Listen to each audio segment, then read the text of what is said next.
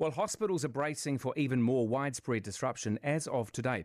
The Nurses Union has told its members to refuse extra shifts starting today after a winter bonus of $100 a shift officially ended over the weekend.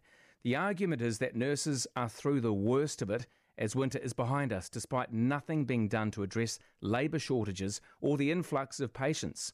It will mean fewer elective surgeries and less people admitted to wards, and the move has the support of senior doctors.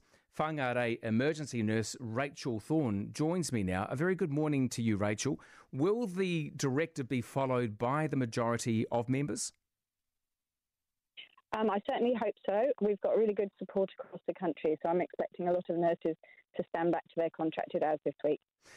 I guess there'll be some who won't for moral reasons. They will not want people and services to suffer, right?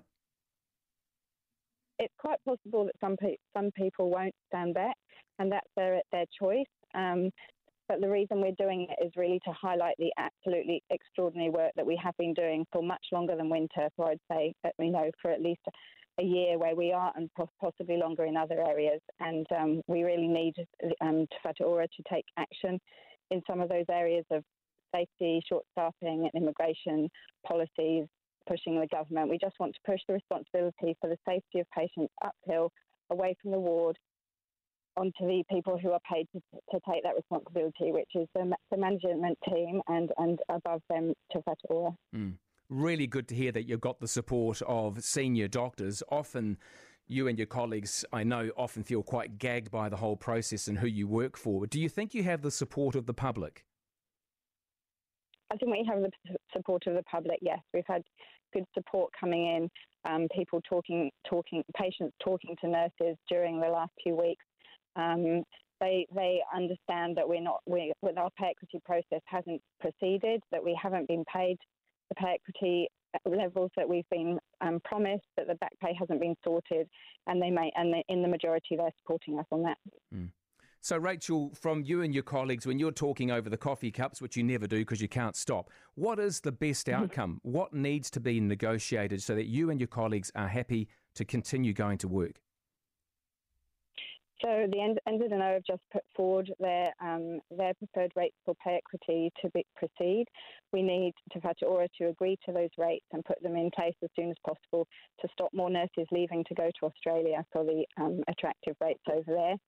They need to put a date in place for the back pay to be resolved, because that's been a big issue for nurses who were promised back pay in 2019, and that so far has not. It is not promised to happen.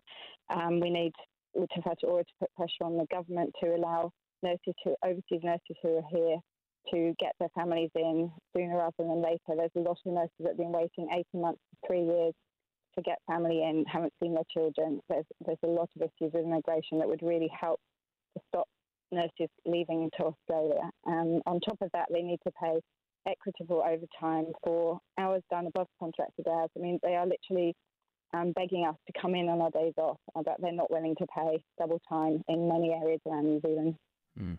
Rachel, just finally, with the formation of the new health system, the disbandment of the 20-odd DHBs, what has changed for you?